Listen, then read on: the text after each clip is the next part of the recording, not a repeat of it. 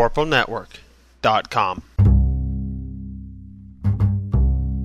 This episode of The Tome Show is brought to you by listeners like you. Thanks for using the Tome's Amazon and D&D Classics affiliate links.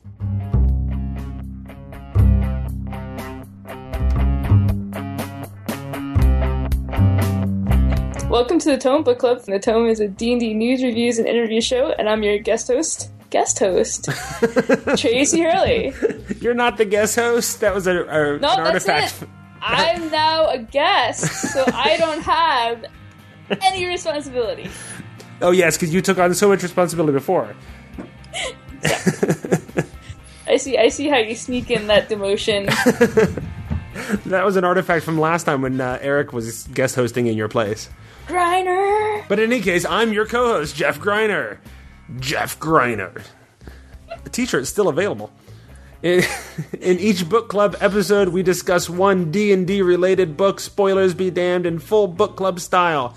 And our fourth book in the year-long Sundering series. Now I'm second-guessing myself and everything. The Reaver by Richard Lee Byers, who will be joining us later in this episode. I don't have to second-guess that. I know it's true because I already talked to him. Well, joining us now is Eric Paquette. Hello. And David Gibson. Hello. Welcome back, gentlemen. Thank you. Glad to be back. Yay. And next month, we'll be reading the first half of The Sentinel by Troy Denning. That's till the end of Chapter 10, about 54%. And if you want to join us for that or any other book club discussion, please don't hesitate to contact us. You can send us an email to thetomeshow@gmail.com. And you can either discuss your thoughts on the episode, or if there's room, we'll invite you to join us on the show. All right. Let's talk about The Reaver. We finished it up now. Go. Yes. I am surprised Chymist stayed dead, the vampire. I was totally expecting him to come back halfway through the book. See, he very much sort of... there was so much else going on, I never really thought about him coming back. But going through and listening to it a second time, because I do the audiobooks, I've just been listening to it a second time in the last 3 or 4 days, and it very much sort of feels like he is the villain of Act 1. And then the Chosen of Umberlee is the villain of Act 2. I can totally see that now that I finished it. I also felt that Chymist was not quite dead, so he might have been gone, but still not appearing in the book, but might appear in a future book or something with these characters. Yeah, I just kept expecting him to come back and be like, ha ha ha, I turned my head into mist, like I can do my arms. And the ultimate cheesy vampire trick. Well, and ultimately, aren't there traditionally like all kinds of things you have to do to kill a vampire? Yeah. Cut off its head, stuff its mouth with garlic, put a stake in it, burn it, and dance around it on your left foot while touching your nose. Yeah, make sure the steak is well done. Yes.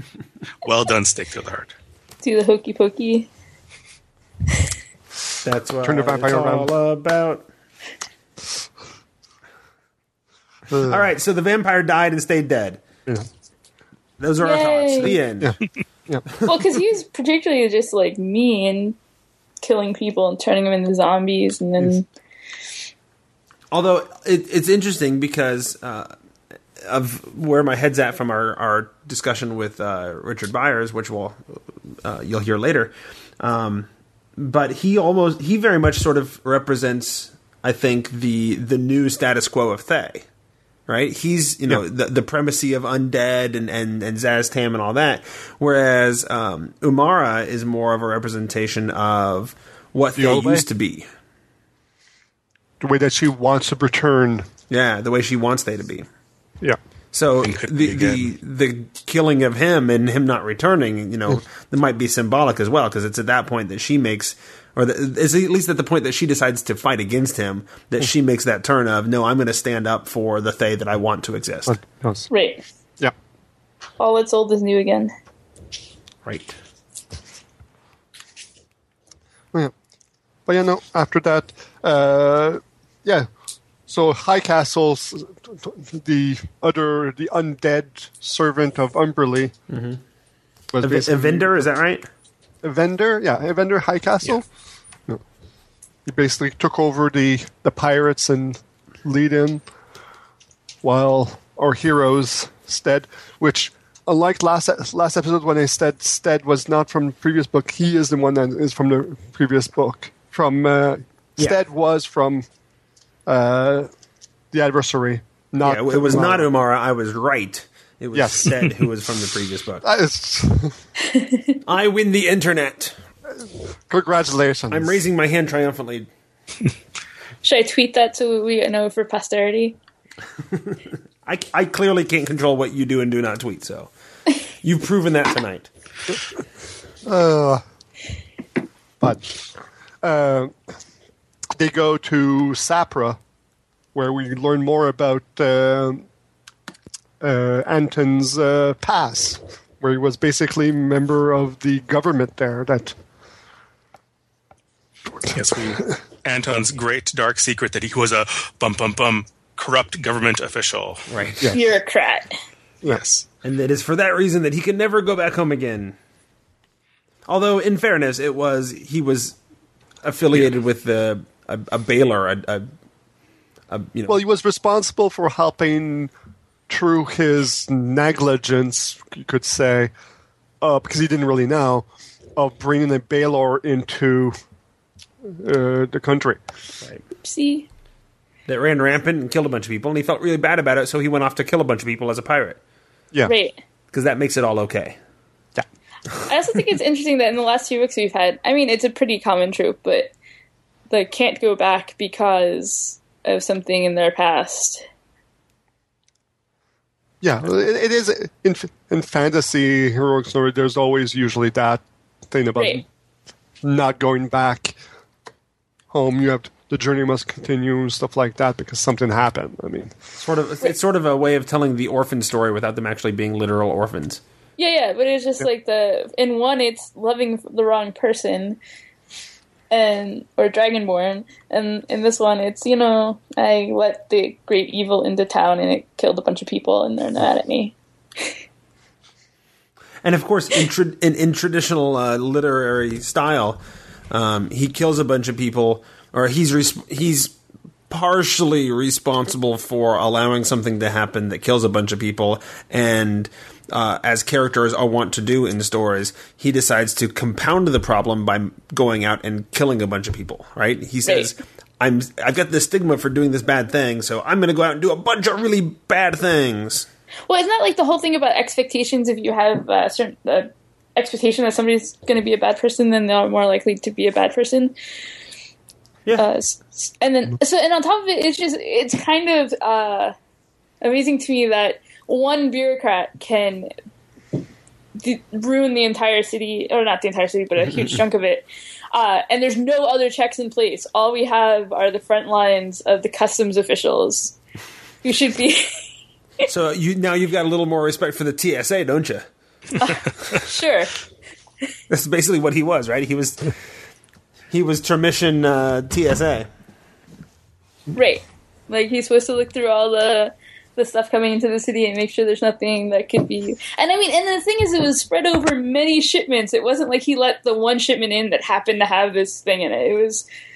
Yeah. Well, and he doesn't make any bones about it. He was corrupt, and he was complicit. Like, he knew he was allowing things that he wasn't supposed to allow, and he allowed it anyway. So, I mean, Right. his guilt is maybe overblown, but it's not entirely unjustified. Exactly. He did bad things. Oh, yeah. He just didn't realize it was going to hurt somebody. Right. you thought it was a small, petty evil rather than a big, blown out to kill thousands of people. Right. Evil. I find it makes him kind of an interesting character because you always talk about how villains are the ones who are in self-denial, that they believe that they are always doing the right thing, which is what makes them villains. Where he knows he did a bad thing, he admits to himself he did a bad thing and knew he was doing a bad thing. So that might make him a hero, Right. almost. Well, maybe. Kind of. Less of a villain. Yeah, maybe. At least a villain with a conscience. Yeah. Or a And- pretty and ordinary guy. Until he starts killing people. Right. So at the beginning of the book, Anton is very much a really bad person. Mm-hmm. by the end of the book, he's sort of redeemed himself, right? He's saved the city and the country, I guess. He's been acquitted, or the charges against him have been dismissed, and he's this great hero. From what I gather, the charges are still there. They're just turning a blind eye because he saved the city, saved the country type thing. I thought they sort of said in the epilogue that all the charges were gone now, and then a lot of people were upset about it because they didn't see him save everybody because it was way out of sea. All they knew is that a bunch of their family or whatever died. Mm. But in any case, he's sort of he's the hero, the not necessarily appreciated hero, but he's the hero, and he goes off with Umara, to help her in her quest to redeem Thay. Right, he's become just enough of a hero to go to Thay. Right. Well, which is interesting, right? Because without Stead, is he a hero, or is he just going to go back to his old ways? Because I feel like Stead was very strongly the thing that made him not a bad guy. Yeah, it was a combination of Stead and Umara. But I think more Stead, because Umara also comes from Thay, which is not really a nice place. Yes, she wants to bring him back to wizardry, so she has aspirations, but right. So, yeah, but I don't think he's a good guy because of Umara. I think he's loyal to Umara. Well, yeah. But loyalty to somebody who's horrible doesn't necessarily make you a good person. Well, but the thing is that she's not always horrible either, because she helps keep him going at times when even the hope that Stead gives him isn't enough. Right, but she's only not a horrible person because of Stead also. So can they continue to be heroes even though Stead's not with them anymore? Well, it depends on why you think that they weren't here, like why you think that they were so bad before. If you think the reason why they were bad before is because they lacked hope, then and now they have some, I don't think they need the font of hope to keep having hope. Yeah. I think that's fair. I think it's also, I mean, if they're headed towards Thay, you don't have to be a good person to be a hero in Thay, It's a little bit like playing in Dark Sun. The standards are very low. Everybody's really horrible. So if you're just a little bit less horrible, yay, you're the good guy. Yeah.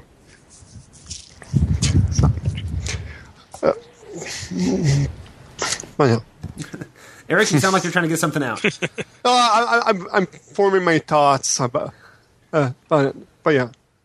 Okay. So. Nor are they the only bad guys. I mean, other than even Evander, it's like the whole pirate people are going to hunt them down before they see the lions. Oh, yeah. Well, I mean, everybody's trying to hunt them down, right? Oh. Right. Nobody likes them up until the point that they make an alliance with the Druid Circle. And I think you could argue now pretty much the only allies they have are those Druids. Right. Yeah. Well, and the people they fed. Well, but those are people that Stead fed. That's true, yeah. They're not with Stead anymore, so...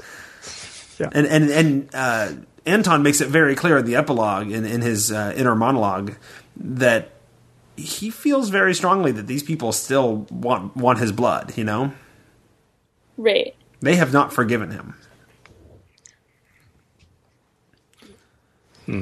Yeah. So it felt to me like the first half of the book was moving in a very steady course. Like it was telling a certain type of story, and it sort of stuck to that. It was this conflict of who's going to get the boy, and I want the boy, and I want the boy, and what are you going to do with him? I'm going to take him back to Zaztan to turn into a god. I'm going to take him off to a vendor so we can help Umberlee or whatever. But the second half, well, I don't know. The second half seems to do a lot more. It moves a lot faster or something. Yeah, it more does. Stuff happens. Yeah. Well, they now have the first half was basically sort of trying to find a focus as they were struggling who gets the prize, which was Stead. But in the second half, Stead actually sort of becomes a character rather than just being the MacGuffin. And then they have a direction because they're now trying to accomplish Stead's goal. to go to Sapporo, and then they find out about the famine and all that. Right. It does go fast, and I found at the end it really ended quickly. It like they killed off a vendor, and then we won. Mm-hmm. And then it's sort of there's a brief epilogue, but then it stops. So. Well, and I feel like it's more than just how it ends, right? I feel like everything sort of goes quickly. Like, we're introduced to these druids, and in the next chapter, it's the final battle. You know, it goes really quick. Yeah, it's they're in the jungles of Golanthador fighting lions, and they're in a Turmish dealing with the druids, and it's a big giant battle at sea. Finally, it's the war in the Pacific that was hyped about early, and then it's over. Well, bam, and that big giant war at sea, like the preparations, like Evinder is able to raise a massive armada like that. You know, it takes, and I get that he's the head of a rising power and an important seafaring church or whatever, but still, to bring together that many ships from that many locations that generally wouldn't even like each other. And get them all on board that quickly without any need for diplomacy or whatever. Like, it all happens just really fast. It's like, okay, we're not going to waste our time with that. Let's get on to the final battle. Big army, fight.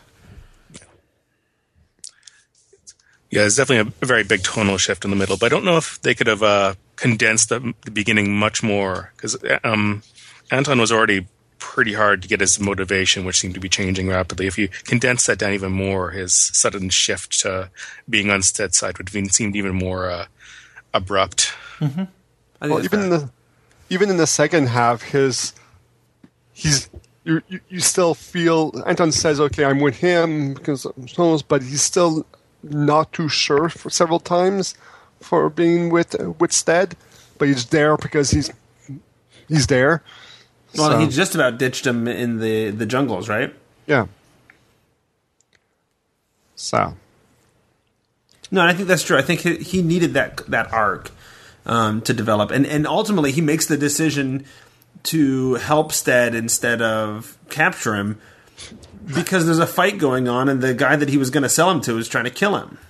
Yeah. You know, and suddenly it's like, well, I can't sell him to the guy who's here right now. So I guess I might as well keep trying to get him for myself. It's like he kept trying to get Stead out of habit, and that made him an enemy of the person that he was supposed to be allies with. And, you know, oops, now I'm kind of accidentally on Stead's side.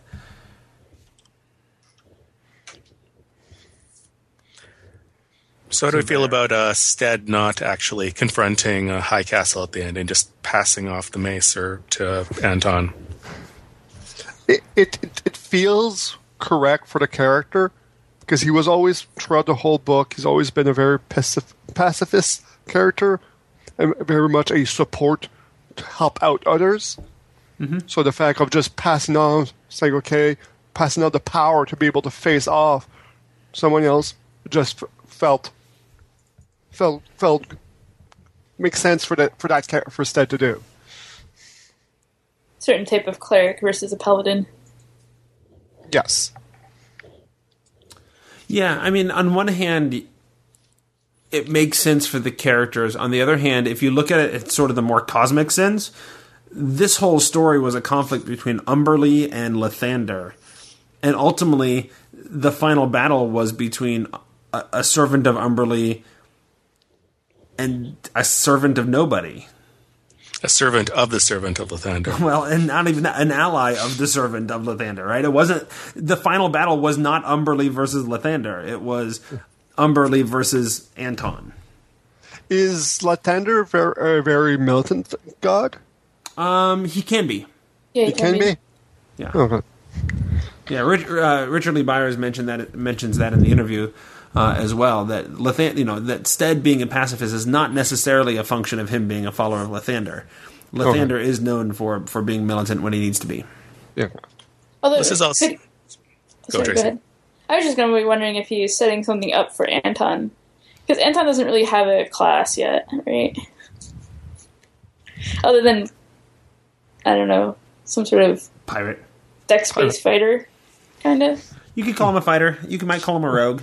Yeah. You know, he's very much. Ranger. There's several moments where he sort of talks about picking out the weaknesses of his enemies, and they were fighting the angels in the temple, and he had a hard time finding a weakness because everything was the same color, you know, so it all blended together.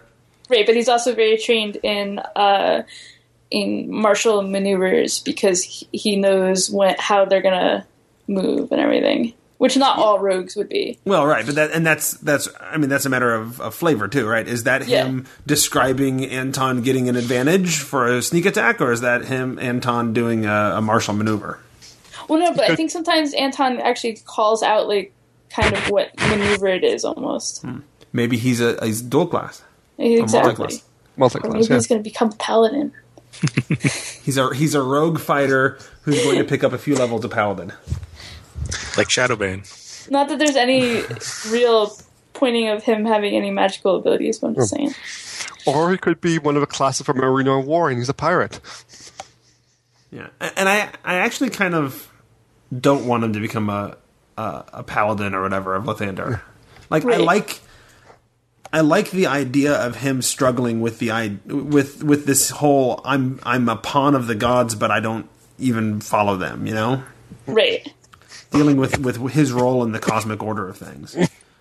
Well, his role is fairly typical of adventurers, because for the most part in campaigns and such, it's the evil god fighting directly with adventurers, while the good gods just sit about and kind of watch. The good gods never actually get involved. They always just send heroes to do the bidding. But the good god here was just as involved as the bad god, which I actually And then really he- like about the book.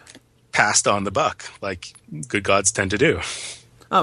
Well, yeah, I mean, he passed on the power, right, to kill a vendor. But Stead was still very involved in the story and very involved in being very active. You know, it wasn't like Lathander was just sitting back doing nothing. And Umberlee made appearances, you know, in person, but so did Lathander at least once. Yeah. And I feel like, too, I mean, the whole point, this book isn't about Stead, it's supposed to be pretty much about Anton, according to our conversation. So, you know, this is kind of like the beginning part. This is his call, really, because there's still adventure before him. So if you're talking about the hero's journey, like, he did some cool stuff here, but I feel like it's just the beginning to call to adventure. Yeah. No, I could definitely see more stuff happening in more books that would be interesting to read of Anton and Umara, and maybe Stead does show up with them, maybe. Well, make sure you let Watsy know, because Richard told us he does not yet have a contract, but he's got more stories he wants to tell.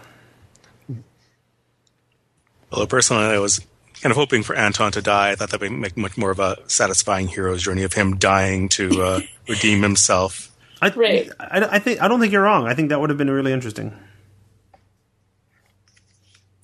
We don't get very many of those. Because they want to make franchises. Yeah. Cynic can be saying. Well, and it's not just they want to make franchises. Authors want to see their main characters continue on, right? That too. They want to keep telling stories, and you can't do that if you kill the main character in book one. Wait. Don't underestimate. George R. R. Martin seems to be doing well for himself, and he just did just that. Sorry, spoilers. Now you ruined the whole Game of Thrones series for me. I'm not reading it now. Oh. There's many deaths. Well, I have watched the first season of the TV series, so already there's very many deaths. So, Reaver. Reaver. Yeah. Yes, Reaver. Having reading the second half, after Tracy wasn't here the last time, I was actually thinking about, I think it was Jeff commented on behalf of Tracy, there's not that many female characters. And all of a sudden, 3 female druids pop up. And I'm like, yes, Bechdel test, passed. Huh? Yeah, I was happy about that too, because I was noticing the relative lack of female characters, and also just even the background characters often weren't described. They're described in a masculine way. Not that that's necessarily bad, but just something that I happen to notice a lot. And I also found it interesting that the charm person, what was the guy's name in the town? he has a servant girl servant woman making the chicken for him, and he eats like the very last piece so nobody else can have it even though he's full, and then he sets his sights on the woman and wants to force her to do things, but they call it explicitly what it is. Mm-hmm. They don't dance around it like we are now. Yeah, exactly. He's like, if I had more energy, I would rape her, but I don't have that energy, and then he gets interrupted. So nothing actually happens, but we know how bad he is, because those were his thoughts. I don't remember his name, but he was the captain of the Octopus. Was that the name of the ship? Yes. Mormond. Mormond or something. Mormon was the name? Yes. Was this a commentary on the Church of Jesus Christ of Latter-day Saints? Is that the Mormons? Well, there's a D in there and everything. Oh, okay. I joke. I'm kidding. But yeah, so I thought it was interesting if you were going to have topics like that in there, at least calling them what they are and not have it be this thing that's supposed to be exciting potentially to somebody was a step in the right direction for me. Right on. Although I don't know that having it in there necessarily added much to the story. He was he's a bad guy, and it establishes just how bad and horrible he is, but he's also barely in the book, so Yeah. The only thing, and I guess I could have asked Richard about this, but the only thing I could think of is like if he was trying to, as an author, show a way of doing it that wasn't, I don't know, to use George R.R. Martin type stuff. This keeps coming back to the Thrones, huh? I know. Make the realms gritty, keep it topical. Which is funny though, because like we've seen a lot of gritty stuff, and part of the conversation I've heard on a meta level is this is trying to bring, like, part of what these guys feel like happened with the realms was in recent years is it's become more gritty, and that's part of the problem that they're trying to fix when they bring it back to the old norm. And yet their stories are, every bit as gritty as anything that's been around in 3rd or 4th edition. Yeah, and it's hard because I differentiate. I feel like high fantasy can still be gritty. It's more like depending on what the topics it's dealing with. Like if you're dealing with violent rebirths, that's gritty to me, even if it is potentially high fantasy. But yeah, I felt this one had a lot more high fantasy stuff in it. But yeah, and we mentioned this in the interview, but I feel like the characters, Umara and Anton were very gritty characters because they're bad people who do horrible things. Right, but to me that's not. Yeah, so it's just a different use of the word gritty. Then sure. I probably use it differently. I get you. Yeah. But no, there's the book deals lots of metaphysics and high fantasy and big armies and stuff like that. So yes, it feels very high fantasy and not the and riding around on the backs of magical talking lion gods. That I was like Narnia. It felt Nobanian has always felt very Narnia to me. Like it was neat to have him pop up and for that kind of stuff to be there. But Nobanian has never been one of my favorite elements of the realm. So okay. So what? Speaking of Nobanian and his return, what does this story sort of add for us to understanding the Sundering and what's going on and where the realms are going and all that kind of stuff? What do we know about the new status quo from reading this book? Well, they seem to have removed at least some of the plague lands, if not all of them. I don't know if the rain went as far down as the plague wrought lands, which seem to be pretty far to the south. I thought it was interesting that we had somebody who could really cleanse the plague too. Mm-hmm. Yeah, so a lot of the spell plague lands are being cleared out. The rain has fallen and has re-risen the waters back to their old coastal areas, which makes me wonder about all those cities that developed on the coast and they're all wiped out. Yeah, I was actually thinking that as well. They don't mention it. I like Airspur, and it was on the coast. Is it now underwater? Well, and what about all those people that built their businesses? Well, and I mean, that's going to be some content. And they sort of do touch a little bit on that. Wasn't that in this book where they talked about, this thing got this, there's buoys or whatever going into this town because showing where the things are that were submerged from the rains. Right. So that ships avoid them. Yes. Isn't Erisper on an Earth moat just floating above rather than being... No, Erisper there's Earth moats around there, but I don't think Erisper is on an Earth moat. It's built sort of onto the cliffs in this natural sort of cove. So now it's an island. Maybe. But it's on the side of the cliff, so like half of it's going to be underwater. I'm very worried about Erisper. Well, that's where the aquatic Genasi. The Genasi. Well, it actually has the different Genasi have different roles it's all Genasi, but each one has sort of a different role. Like some Genasi, the head of like the police force is one type of Genasi, and the head of the government is another type of Genasi, and all that.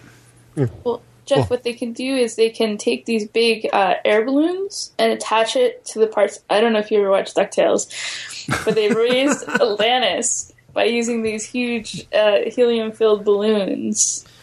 What they need to do is bring contract Bruce Cordell to write another Realms book because that's where he was, right? He had two books set in Erisper. So I want him to write another book, sort of giving us the story of what happened to Erisper. Yeah, but isn't Erisper was part of a bear, and since the Sun Ring will be the separation of a bear and Toril, will Erisper go with a bear in the final book and just disappear? That's a good question too. And I like Erisper. I don't want to lose it. So, and ultimately, we can't be losing all of those things from a beer, right? We know Dragonborn are still going to be around because it's one of Aaron Evans' main characters as a Dragonborn. Well, there's probably going to be some stragglers left in the world when the worlds will separate that are just basically they would be the equivalent of the that telepathic race in Eberron. Kalashtar? The Kalashtar, yeah. Kalashtar, where basically they're basically roaming folks because they don't their own world got destroyed, but they showed up at Eberron, so yeah, so they're no longer a full race, they're just a bunch of individuals. Yeah. So do we so we also saw the return of Lathander. We saw the return of Nobanian. And one of the criticisms of the 4th edition Realms was that they killed off all the gods, right? And so they're starting to bring some of those gods back or change them back into their old form. Does anybody else feel like though we're basically gonna see a handful of gods come back throughout novels, and then eventually they're just gonna say, okay, and here's a bulleted list of how all the other ones came back? Well, once they remove the all the Toril, the Return to Aberbarts, that should also bring back all the racial, the national pantheons. That was not coming out. Oh, like the Mulholland. Yeah. Which will really be a big dump of gods. Sure. But there's a bunch of gods, the Dwarven pantheon is half of what it used to be. Because they all died. Yeah. Are they all going to undie? I'm currently playing in the Dean Encounters, and one of the in it we found an artifact, and that was being repowered, recharged, and it's from one of the gods that got killed off fighting off the Durgar. So during, I think, the time of troubles or something like that. So, and we spoke about it actually today, and about maybe because the artifact of him got recharged, this could be an indication of his return to the world. Feels like a soap opera. Yeah, soap opera, superhero comic. It's like nobody dies. No, it's like it's not the first time that gods die and come back. I mean, how many times then has Mystra died and come back? No, Mystra doesn't die and come back. Mystra dies and somebody else takes over. Oh, okay. Although this time it does look like Mystra dies and comes back. Sorry, I was just saying, Baal's been dead for 100 years in the Realms, and he seems to be coming back. Maybe was chosen as in the Baldur's Gate series. Right. Well, in the he came back in Murder in Baldur's Gate, right? Yeah, so that's a century ago he's been dead and still keeps coming back. Yeah. And he died in Time of Troubles. Exactly. That's old school. Yeah. Any other changes or insights we get into the Sundering or the realms, the new realms, through this book? Does seem like they're setting up some changes for Thay, maybe, especially with the adventures. Yeah. Mm-hmm. Yeah. Bring back the old Thay. Do we want the old Thay? Do we want the new You Thay? want the old Thay? The new Thay is really the old Thay before the old Thay became new. Wait, did that make sense? The current Thay is more similar in my mind to Thay of the first and second edition days. And the third edition Thay is what they're trying to bring it back to. Or at least what Umara is trying to bring it back to. The nation of merchant wizards. Right. I'm not a big fan of the necrocracy, whatever, the ruled by undead of Thay. That always felt a little odd, as opposed to all the different schools of magic. At least having a country ruled by undead rather than evil wizards makes it feel more different than Netheril. Yeah. I mean, do we need another empire of evil wizards? We already got two, you know? Well, the empire of evil and dead isn't exactly a less cliche in fantasy. No, but at least it's a different cliche than one we already have. You know? Which is true. Let's have two different cliches instead of two of the same cliche. Because more and more I have trouble differentiating Thay and Netheril in like as villains in a story. Like they could be interchangeable. In a lot of ways, Thay could have been the big villain in a lot of Aaron Evans books, in a lot of the Brimstone Angel books, instead of Netheril. It wouldn't have made much difference other than geography. You know, it just made sense for Netheril to be there. So I like the idea of trying to differentiate them a little bit. Well, now they'll be the merchants. But I know the Netheril are slavers, so All right, there you go. They're the merchants and slavers based on the different schools of magic. So they're still, I mean, they're not shadowy, and you know, and there's differences, but in terms of the role that they play in stories, it's fairly similar. They don't wear a red cloak. the Shadowvar don't? Yeah, I don't think so. Unless they choose to. Unless they choose to. They could transform Thay to basically have a council of all the schools of magic, and so you can still have some leaders that are undead. That's what it used to be. Oh, that's what it used to be? Yeah. Okay. They had a council, and there was one Zulkur, was the name of the head guy from each school of magic. And Zaztam was the head of necromancy and the most powerful. Okay. Yep. That's what it is they're trying to bring it back to. Okay. So. And Jeff's point is that it's not different enough. Although, at least, I don't know.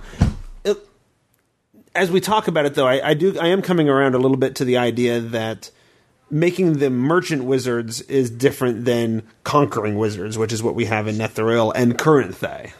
Right. And I think one of the other big differences is motivation, right? The motivation of Thay is to make Zaztam a god. And the motivation of Netheril is to serve themselves, and some of them, at least marginally, their god, which is Shar. Right. But either way, though, they play the big bad evil wizard empire. Yeah. You know, one's shadow wizards, and the other one's is necromancy wizards. Yes, because shadow and necromancy very different. Exactly. So how do you feel about the removal of the plague lands? Going back to that, because the spell scars in the Blue Flame were one of the big mechanical elements that was brought into the Forgotten Realms for the 4th edition campaign setting. I think that's a good change, getting rid of that, or is it kind of removing anything in 4th edition? So I like the idea of most of it going away and still being able to say there could still be some pockets of it here and there. That gives, like, you know, DMs and authors something to play with. Right. Which is kind of what they did with the Time of Troubles. They still had pockets of wild magic. Like, that's been a long established trope of the realm. So I don't have a problem with that. Because it's hard with all the old magic not working the same way anymore with the spell plague. So it would be, I think they kind of need to have it go back a little bit to where old magic does work. But maybe not all the time. So there. Yeah, I don't know. I mean, just like because reading the books, it's like it was getting kind of annoying to be like, oh yeah, we have this artifact, but it doesn't really work anymore. But you can be the one to solve it and make it work again. Well, although they've done that a little bit now going back, right? Was it Canterbury in The Companions goes through this whole thing of, oh, hey, look, magic went back to the old way. Anybody here remember how to cast spells anymore? Right. And everybody else just sort of hand-waved that and not even addressed the fact that it happened. Like, you would think that was a big deal. Suddenly, all magic stopped working and everybody had to relearn it. But, whatever. We got over it. Right. I think there's a lot of wizards that died during those couple of years. All the ones who made enemies and now they can't defend themselves. I should be able to use this spell more than once per day. It's an encounter spell. Why can't I use it again? I'm just curious how they're going to fix the underchasm. I mean, it's a giant hole that's the size of probably Alaska more than Texas. And well, I mean, there's even the raising the seas up, right? I mean, they explain it in this book as it just rained and rained and rained and rained and rained and rained and rained, and eventually the Druids instead came along and made it rain a whole bunch all at once, and now it's done. Right now, the oceans are back up to their normal levels. Except it's not like that water went away. The whole story was like that. It spilled into the Underdark, and whole areas flooded, and that was part of the Underchasm story, as I recall. Yeah. So they just invented like it. My scientific mind doesn't understand. Like, there is a conservation of mass and matter here that is being defied. And that's one thing that's kind of more of a bigger topic for fantasy literature in general. It's just people having that thought pattern, right, of wanting to know the conservation of matter. I mean, ultimately, that's also part of what makes it epic high fantasy, right? Right. That's the sort of thing you hand wave along with the idea of writing giant magical talking lions. Right. Crazy things happen, and it's weird. Move on. Well, any last thoughts? I enjoyed it. It was a good book. It satisfied my enjoyment of pirates and swashbuckling and yes. Arr. Ended on a much more dramatic note. So you just walk away from it feeling that was a very climactic last half. Mm-hmm. Yeah, and I don't know that the story was as compelling to me as The Adversary was, but it was still one of the better stories of the Sundering so far. I mean, of the 4 that we've read. So I'm looking forward to more, and I'm hoping that he gets the ability to write those. Yeah. All right. Well, I guess that's our last thoughts. Yes. We'll go ahead and head on over to talk to Richard Lee Byers, author of the book now, and see if we can get to the bottom of all the rest of this stuff. Tracy? Thanks, Jeff. We're here now with Richard Lee Byers. Welcome to the show. Thank you. So, the question I like to ask first with a lot of these interviews on the book club is, being as concrete or as esoteric as you want to be, what is The Reaver about? Well, on the human level, it's about people getting a second chance to be honorable and decent after having a rather shady past. On the kind of mega Forgotten Realms level, it's about the rebirth of a god and 2 gods fighting through their proxies to become the dominant force in a particular region and shape its future. Right on. Yeah, that's definitely one thing I noticed about at least 2 of them, is that they're kind of our heroes, but they're not always heroic. I wanted it to be Lathander is the god of the dawn and kind of by extension of hope and new beginnings. So I wanted to make it a story about redemption. So to do that, I had to start with people who needed to be redeemed. Mm-hmm. So I want to sort of think timeline-wise with the Sundering. Mm-hmm.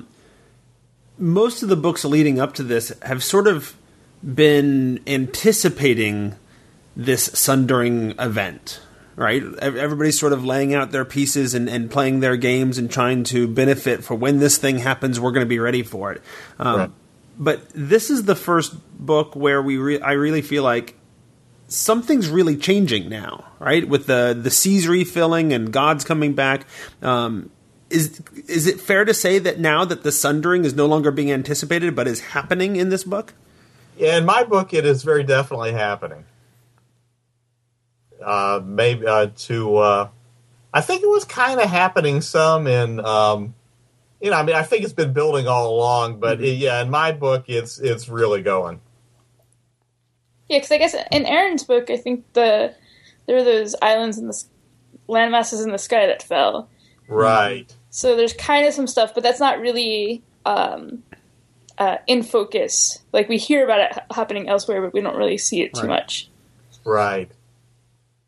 Yeah, it's I think my book is probably the first one where the great changes to the actual face of the land and stuff is integral to the plot. Mm-hmm. Well, and that was the next thing I was going to say, is that there's two sort of, at least to my noticing, there's two big setting things happening here, right? Lathander's back, which we'd sort of hinted at in some previous products, and adventures, as I'm recalling. And the seas have raised again to pre-spell plague levels. Is that basically the two big setting things that are happening here, or is there anything else that I missed? Those are the big things. There's a third big thing that could happen, but the heroes are essentially fighting to keep it from happening, and then it doesn't. But as far as the two real big changes, I would say Lathander's return and then the sea rising. Right on. And as part of the sort of Sundering conclave of minds that sort of put these together, was it intentional to have adventures prior to your book that sort of hinted at the return of Lathander? Honestly, I didn't know anything about that. Oh, okay. If they told me decide if we're going to do this or not, I probably would have selfishly said, no, don't do it, because that way the impact of Lathander returning in my book will be all the greater. But it probably doesn't really matter. Sure. But like I said, I actually wasn't privy to that part of the decision making at all. Okay, you're familiar with what adventures I'm talking about, though? Yeah. Okay. Yeah, the adventures that up on that been promoted on the website. Right. There's the guy that's like the kind of the crippled paladin of Lathander. Yeah, our big new character for the Sundering. Yeah. Right. Yeah, I know about all that. Okay. I just wanted to make sure I wasn't speaking about things that were unknown. No, it's not hard to find something that I don't know about, but I actually did know about that one. Okay. Tracy, I'm pausing every now and then. Make sure you have time to ask questions before. I'm okay for now. But okay. You have very heavy questions. I do have very realms heavy questions. I try to be very digging deep with these because it's book club, right? So we're assuming that everybody's read the book and knows what happens. So in the previous books of the Sundering, Netheril sort of played a central role of villain in all three of them, really. And then Thay sort of played a secondary role as a villain. In this book, the focus completely changes over to Thay and a lot of local concerns, and as well as Umberlee and some other villains. Are these stories that are going to pay off later on? Are we going to see sort of Zaztam's plots play out in bigger ways and more with more focus on it, or is it just going to always be sort of around the periphery? Well, that's that's my intention. I don't actually have a contract in my hand to do those books right now, so I'm hesitant to say, oh, yes, you will definitely see so-and-so. But assuming that I get to write what I want to write, I've already done a whole bunch of stuff about Thay in the realms, and my personal plan is to do a whole lot more if they'll let me, so... Okay, so you'd like to continue on. I mean, and then you sort of set up this book with the characters, or some of the characters, moving on in the direction of Thay, right? Exactly. Was that your intent then? Was to take them to Thay so you could continue telling stories in that place? Yeah. Excellent. Yeah. Well, and you also set up a big potential power struggle with the talking about Thay of 100 years ago was better than the Thay of today for certain other groups. Right. Yeah, that's all. Assuming that I get to continue telling this particular story that I want to tell, yeah, all that's going to pay off. Okay, so and when you say Thay of 100 years ago, you're talking about 3rd edition, basically, Thay, when they were more mercantile and all that? Well, I'm talking about the Thay that ceased to be in my Haunted Lands trilogy, which, yeah, is basically the Thay that you're talking about. You know, I wrote that trilogy as kind of a tragedy, because even though the earlier version of Thay can be seen as an very evil land in certain respects, it was also kind of a high, magnificent culture that provided a good life to a lot of people, even though a lot of other people were, you know, wretched in slavery and stuff like that. So it was. I pictured it as kind of like the Roman Empire, only with evil magic. But the way I wrote the trilogy was that as bad as it was from a moral perspective, it was vastly superior to what replaced it. And so, to me, that trilogy can be read as you know, kind of the tragic fall of a great culture. And but to me, that's certainly not the end of the story of Thay. And I want to do a whole lot more. I think that's one of the most interesting parts of the realms. And now that I've dug in and written a bunch about it already, I want to do more. Cool. So we've had quite a few books already in the Sundering. Are we ever going to find out what's causing it? I hope so. I mean, it's it's kind of like, I could tell. I mean, on a certain level, I can tell you what's, you know, it's obvious what's causing it, but what's causing the cause, I don't know if it's quite as obvious. I don't know to how deeply the novels are going to get into that. Ed Greenwood is like batting cleanup. Right. He's supposed to explain everything that the rest of us don't explain. I keep hearing that in these interviews. So I hope that by the time you read the Herald, you won't feel dissatisfied with the quality of the explanation that you got. I'm just envisioning a 100-page epilogue at the end of the Herald where Elminster sits down and is telling stories to the local farm children or whatever, and it's just him sort of explaining everything that was going on. Yeah. Of course, I mean, there is... there's more than one way of looking at it. I mean, I've heard Ed say more than once that his intentions for the realms was always that the gods would be kind of mysterious and on a certain level unknowable to mortals, and that would be reflected in the products. And if you extrapolate that to pertain to great cosmic events as well, then, you know, maybe there would always be a level of mystery to it. But I know that's not the answer that most fans want to hear. So, well, and ultimately, the gods can't be that mysterious when two of them show up in your book. Well, you know, that is true, and that was kind of that's kind of an interesting point in terms of how much they're going to be portrayed like that going forward. From what I understand, the gods in future Realms fiction may be less of an onstage presence than they've been in a lot of books in the past, including this one. But you know, of course, they don't always change their minds about that kind of stuff. And is that sort of following the idea that the time of troubles was sort of the beginning of all this time of upheaval, and this is the end of it? And so during that time period, the gods were very active, and now they're going back to the backgrounds? Yeah, I guess that's kind of part of it. They, I mean, it's more, I think, kind of an aesthetic. It's like a lot of this stuff. It's an aesthetic. Sure. decision really that then you try to you try to work up the reason for it after the fact.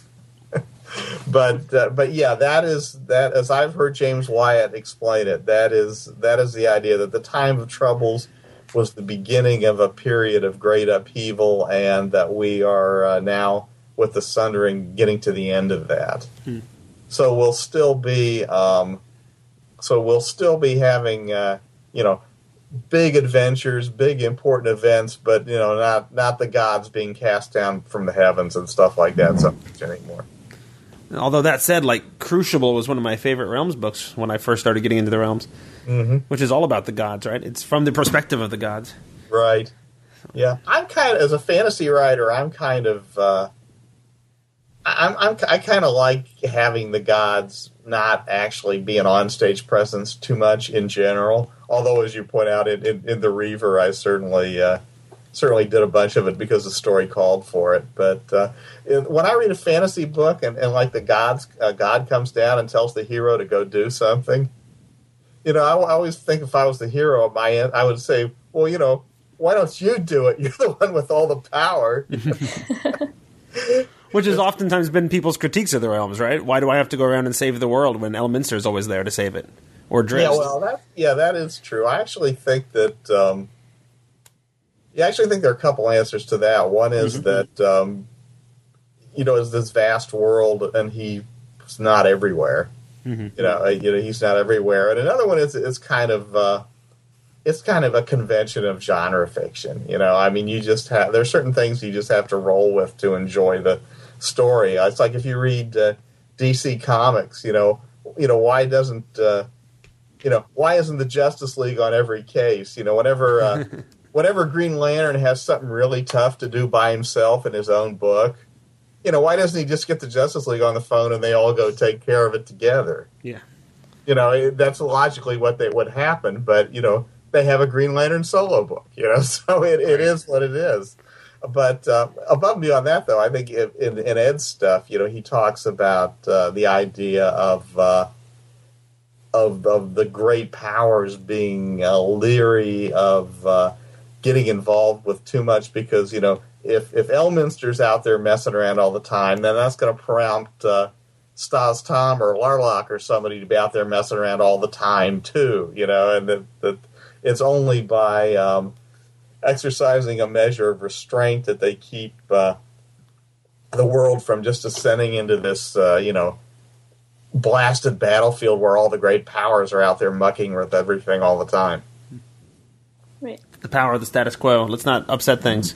Right. Now, it occurs to me that I mentioned that there are two gods make an appearance, but depending on how you interpret it, we actually had three, didn't we? Yeah, if you consider Nobanian to be a god, then yes.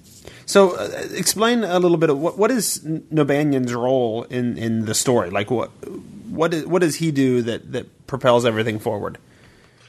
Well, he's he's not in that much of it. And he was actually kind of an afterthought on my part, where I knew that we were going, where the story was going geographically, basically from west to east along the southern shore. So I was looking at the source books and finding interesting things that could happen along the way. And I came across Nobanian, and I thought, well, how did the spell plague affect him? And then is he still in this area? Because he wasn't. I didn't find him mentioned in any 4th edition stuff. So so I was like, well, what happened to him? Well, it'll be interesting to find out. And if I have him,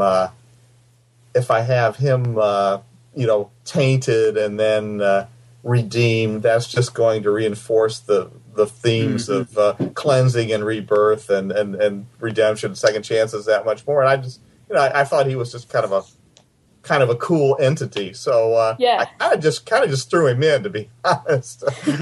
When I outlined the book, I'm virtually certain he's not in the outline. He's just partway through, I said, okay, well, now they're on, now they're in Gulfendor. What happens there? And I thought, okay, well, he happens. We'll do that. You got to establish a bit of Realms canon in the margins, huh? Yeah, it's. I mean, one thing that it's obviously the Troll 6-book series is obviously on a certain level about bringing back stuff that fans have missed, and so I was trying to play on that and with No Banyan, and then when they get to the Emerald Enclave, they meet some characters that are mentioned in old material that. As far as I know, have not been seen in any Realm stuff for a long while, but I've researched them, and by God, they had longevity. They could still be around, so I put them in. Yeah, well, like with Nambanian, I really actually liked the scene, or that part of the book, and I think part of it was just it had that element of the fantastic that I feel has been kind of missing in some of the books, because it's some of the books we've read recently have been more, in my mind, gritty. And here was something that was pure, like, to me, fantasy. Oh, yeah. Well, I'm glad you liked it. I mean, he does have a very kind of high fantasy feel to him. I mean, that's for sure. It's particularly when he's enlarged by the Spill Plague. Yeah, I liked him a lot when I actually enjoyed writing that part of the book quite a bit. Sorry, go ahead. No, you go ahead. I was going to say that the other part that called out to me with that was imagining Stead writing the line of magic. Right. From, I forget what they were, where the druids are over to the sea. Mm-hmm. Oh, yeah. It's definitely, this book is definitely, I think, kind of a little more high fantasy and in some ways than some of the stuff I've done in the Realms, although it really has that, I think, has the gritty part of it too. I mean, Anton's a pretty gritty character. Yeah, I was going to say, your heroes are probably grittier than most of the heroes we've seen, because 2 out of 3 of them would be villains in different situations. That's true. Right. Now, the character of Stead was originally sort of made it Easter egged or cameoed in Aaron Evans' book, The Adversary. Right. Was there anything in this book that you sort of laid in that is going to show up later on in the Sundering that we should be looking out for? Well, I hate to spoil surprises. There is a character that appears in this book that you will see again in Troy's book when you read that. Okay. And I'm not, I'm a little vaguer on what the final shape of Ed's book's going to be than I am about Troy. So I mean, it's possible that Ed is going to cameo some of the characters who crop up throughout the series too. But I'm not really sure about that. Oh, you didn't hear it? Ed went ahead and killed Anton. Oh, that's not a problem, is it? Okay, well, you don't think I said about continuing the story. That's why you haven't got that contract yet. That would be the reason. I'm still getting over the fact that Bob Salvatore killed Farron. That would be harsh if it's happened again. Or no, Bob didn't kill him. Paul Kemp killed him. What am I saying? I should get my killers right here. That's right. If you're gonna talk about somebody murdering characters, at least get the right murder. That's right. So, speaking of the future of your characters, Anton, Stead, Umara, you mentioned that you don't have a contract for them in the future, but you do you have future plans for all of them, or just the 2? I have future plans for Anton and Umara. I don't have a specific future plan for Stead, but that doesn't mean I wouldn't use him again. If he could easily fit in some story that I want to tell at some point. I mean, actually, assuming that I'm allowed to continue with my Brotherhood of the Griffin series in the Realms, I have a character in those books who's a priestess of a Maunator, and obviously there's going to be issues with with the worship of the sun god, as now he's not a Maunator anymore. He's Lathander again. I could easily see Stead bringing Stead into that storyline, but I don't have any specific plans for him right now. Now, Stead strikes me as an interesting character because of his unusual pacifism. Most heroes in the realms aren't pacifists. Right. And on one hand, it's really interesting because of that. On the other hand, I could see where, you're limited. How much further can we really push this pacifism thing before it's just not practical anymore, Yeah, well, yeah, it's I mean, and Lathander's not inherently a pacifist god as far as that's concerned. But, I mean, the thing about, the reason Stead is the way he is in the Reaver is that, it needed to be a story about Anton. So, Stead couldn't be the character that's, the big monster killer, I mean, he needed to be a character who, despite his tremendous importance, actually needed to be protected. So, that precluded him at this point in his growth as a chosen having, smite the bad guys kind of powers. Now, as he moves forward, he might develop those kind of powers. Who knows? But and it occurred to me it does occur to me that keeping Stead pacifist reinforces the fact that he's a child. A child might balk at violence, whereas an adult who's had a lot of experience with violence wouldn't think anything of it. Yeah, that's definitely true. I mean, and the thing I said before about him needing to be a figure that needed protection, that's why he's a kid. Mm-hmm. I mean, that's part of it too. Everything I could do to make him chosen, but still vulnerable, I did. Right. It also kind of reminds me that I just thought about that Anton is kind of more like Samwise, because so it's kind of like because Stead. Well, part of the problem with Stead is, like you said, he's very pacifist and he's a child and stuff like that. So he doesn't necessarily make a strong primary character anyway. Right. Where Anton struggles in deciding to follow this kid was I think the much stronger story. Yeah, I think so too. I mean, Stead doesn't really have a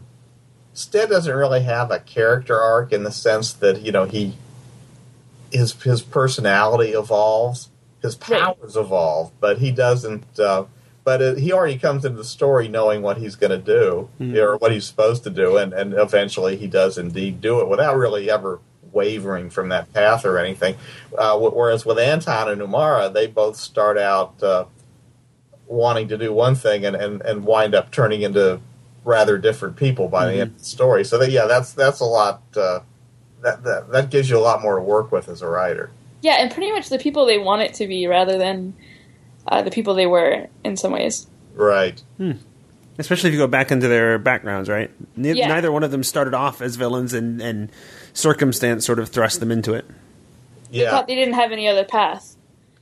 Yeah, that's pretty much true. I've been some readers have taken me to task for just how bad Anton is at the start of the book, but he's got to be in a hole to climb out of. Right, exactly. Well, and it's not. I mean, it's halfway through the book before he even really makes that switch.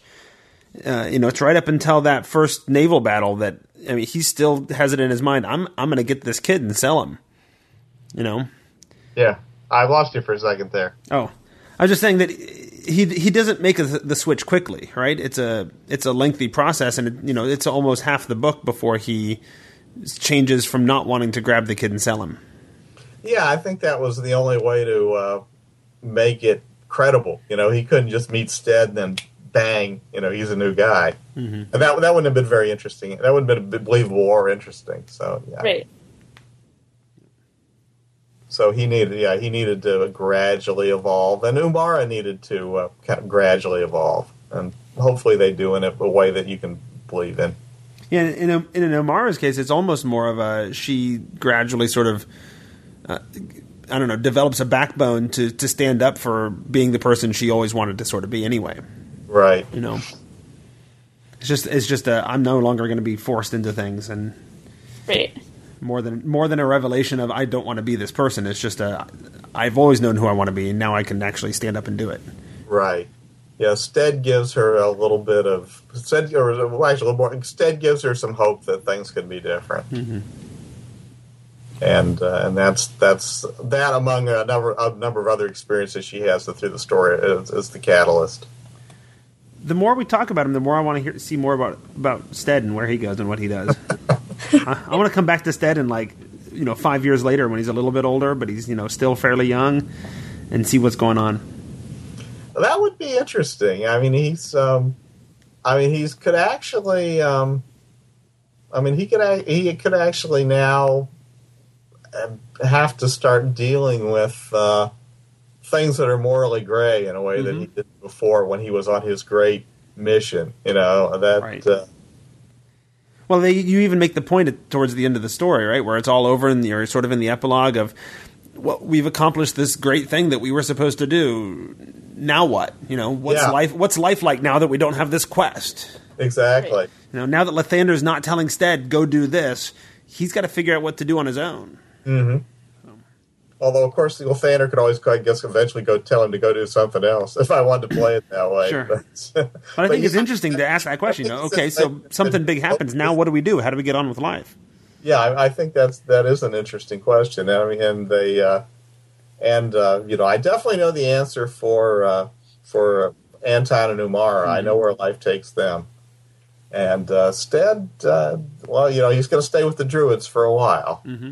But after that, I mean, I think logically he has to get involved in the whole issue that's, raised earlier in the book about, the Church of Amountor can't be the Church of Amountor anymore. Right. It's got to change back to being the Church of Lathander, and that isn't necessarily something that's accomplished easily.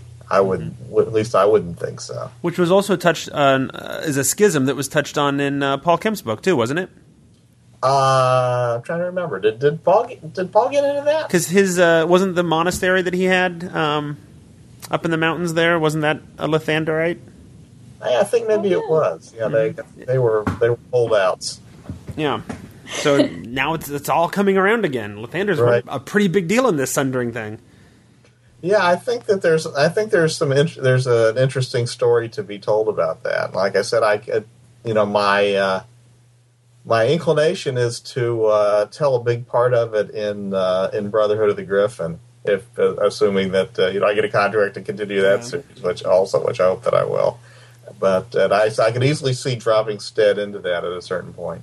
Cool. What happens when people are like, why don't you just create the food for us? Why do we have to keep farming? Because Stead seemed very willing to do that kind of thing, right? Yeah. At great cost to himself. Mm-hmm. Yeah, well, that's an interesting question. I mean, you can kind of ask that of anybody in the realms that can do miraculous stuff. It's like I always think that in terms of D&D, it's an interesting question why anybody ever has to get old and die. Mm-hmm. Yeah. Because there are well understood instrumentalities that can prevent all that kind of thing. Mm-hmm.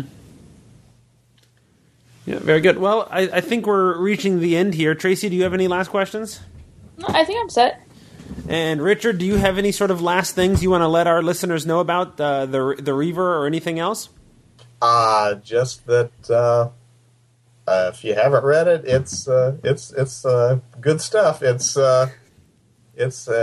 sword and sorcery adventure on the high seas. It's got gods, goddesses, giant magical talking lions, and sorcerers, sea serpents, krakens, pirates, whales, everything you need, Very good. Well, thanks for joining us. Oh, it was my pleasure. It was a lot of fun. And that's all it is for this episode of the Tome Show Book Club. We want to say thanks to our contributors, Eric M. Paquette. Where can people find you on the interwebs? Easiest place to find me is on Twitter at Eric M. Pack, P-A-Q. Eric with a C, Pack with a Q. Yes. And we also have David Gibson. I'm at DND Jester. on Twitter, and I do a webcomic at 5mwd.com. And I just actually started publishing books on there. So I have my first book, How to Become an Adventurer, which is available on Amazon and CreateSpace. You can actually probably get there through the Tome Show Amazon store and give the Tome Show some money while buying my book. Woohoo! Help 2 Tome Show people at once.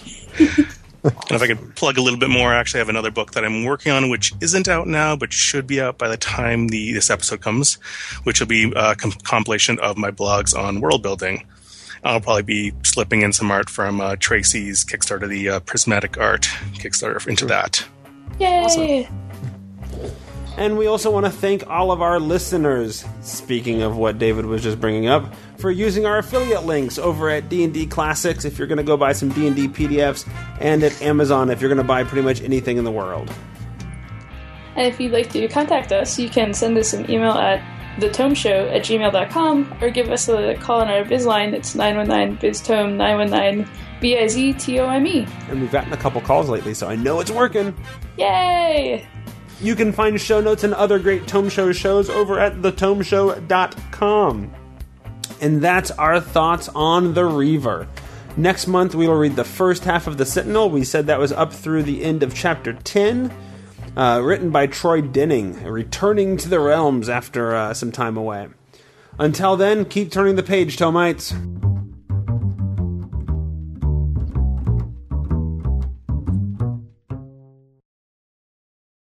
I'm on the wall.